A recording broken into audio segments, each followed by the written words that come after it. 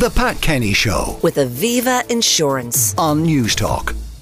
Well, now we are joined for our expert slot by Julie Galbraith, partner in employment law at the global law firm Eversheds, Sutherland. Julie, good morning and welcome. Good morning, Pat. How are you? Now, a few basic questions. Can an employer tell you when to take your holidays?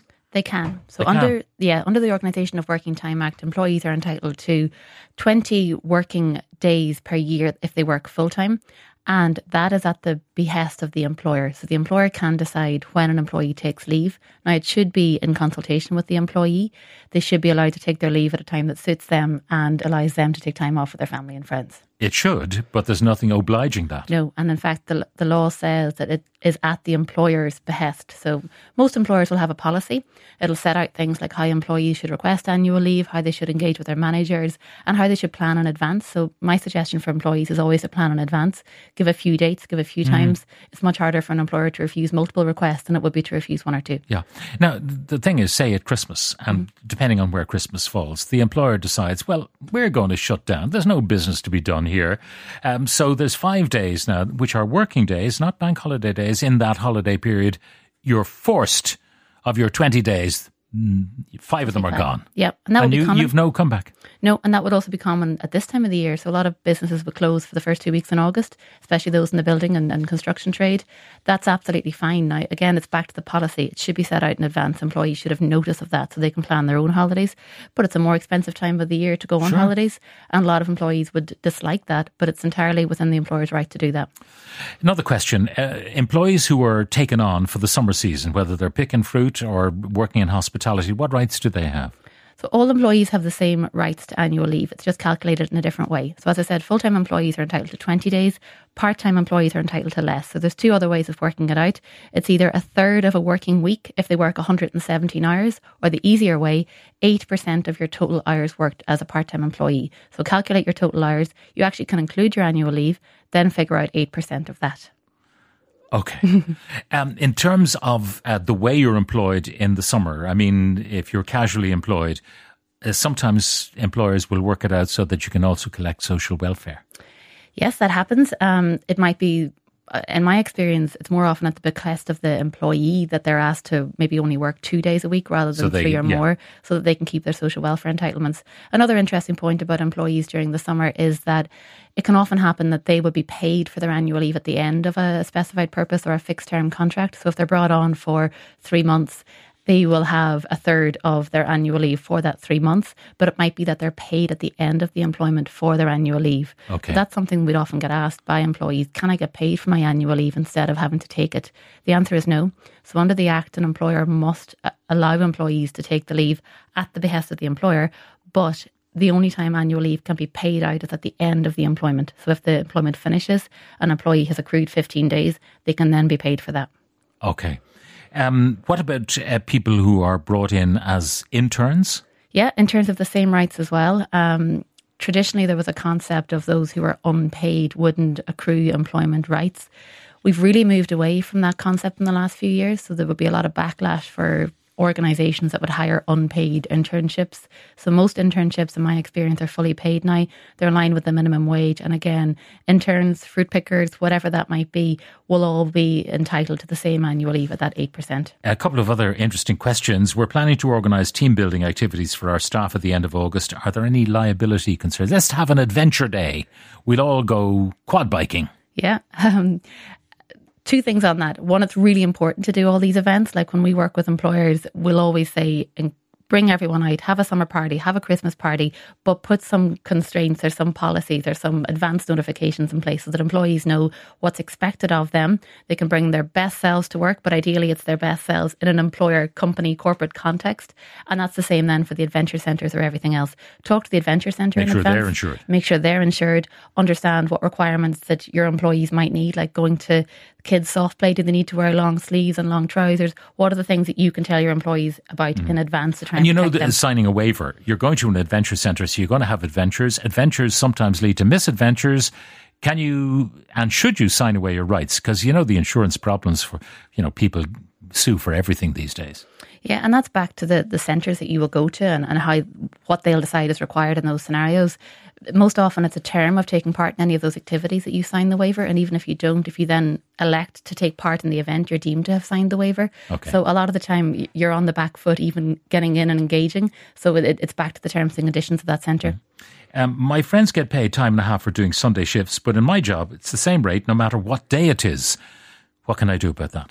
Well, under the Working Time Act, there should be a premium paid for Sunday work. Now, the Working Time Act doesn't stipulate what that premium is.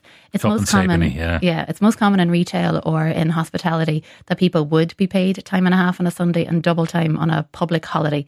The Act stipulates the double time on a public holiday, but not on a Sunday. In my experience, some employers will give lunch vouchers on a Sunday. They might pay an extra few euro on a Sunday, but time and a half isn't across the board on a Sunday. If I'm sick on my holidays, am I entitled to get the days back?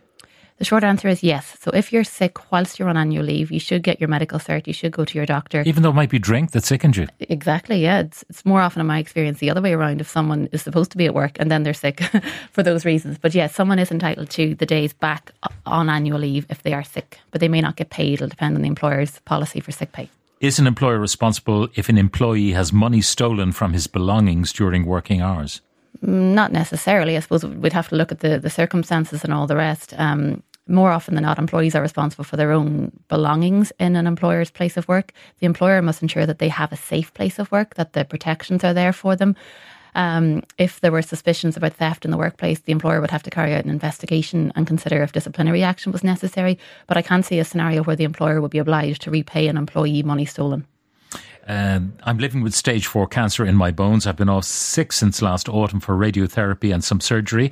As some radiotherapy was done on my head, it has affected my memory and my concentration to a certain degree. I don't feel I'm as sharp as I was before treatment. I love my job and the team I work with. I never intended to be away from my job for this long.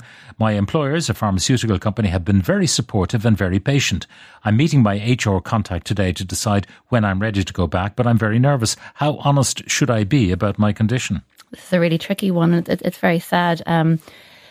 In fairness, I'm delighted to see that the HR and the employer has been very supportive here. Like, we'd encourage our clients in scenarios like this to be supportive of employees in situations like this. None of us want to be sick and none of us want to go through something as long term as this.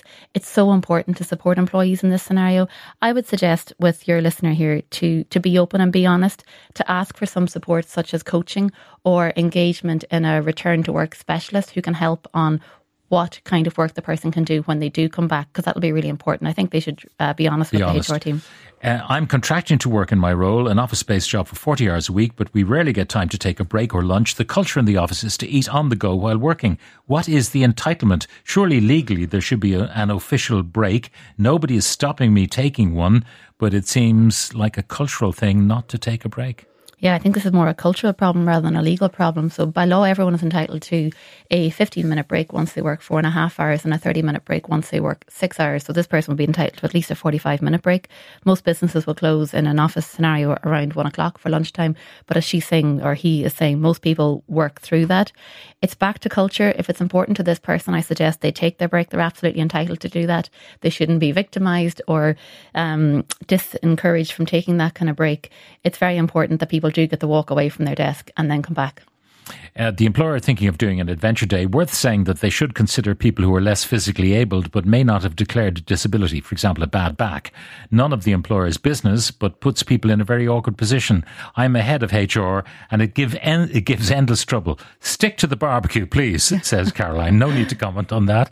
My partner works in the motor trade. They're not allowed to take a day off in January, February, March and July. They work 6 days a week, Monday to Saturday. Is that allowed? You know, because that's when cars are sold. Yeah, technically it is allowed. Now, individuals should not be working 6 days a week in a row. There are requirements around when they are required to have a full 24 and a 48-hour break in a working week. So I'd suggest they have a look at the policy there from the company on working days. Again, back to the point at the outset, employers can dictate when an individual can take annual leave. If those policies are very restrictive and if people aren't able to take their leave, I suggest they do talk to the HR team or they talk to the manager, because they have to be enabled to take their breaks. And time for one more. Are you entitled to unpaid leave if you are not a parent? You just want time off and you say, I'll do it without pay. Or does it depend on the employer? a lot of the legislation and the protective leave does relate to families or carers in terms of unpaid time off. A lot of businesses will give unpaid time off because they will want to keep the individual. There's still a retention crisis here, a recruitment crisis about trying to actually keep people in roles. So I would suggest for that person to go and talk to their manager or HR. Okay, but there's no legal entitlement to unpaid leave. There's no legal entitlement to unpaid leave, no. Because I suppose people could just vanish. I'll be back in 3 months. See you, sunshine. Head off to Australia and watch the girls, yeah. Yeah, exactly. All right, Julie Galbraith, partner in employment law at the global law firm Eversheds Sutherland. Thank you very much for joining us. And that's all we've time for. A reminder that our items from today are uploaded as podcasts, which you can listen to in the Newstalk app powered by GoLad. Just search for The Pat Kenny Show. The Pat Kenny Show. With Aviva Insurance. Weekdays at 9 a.m. on Newstalk.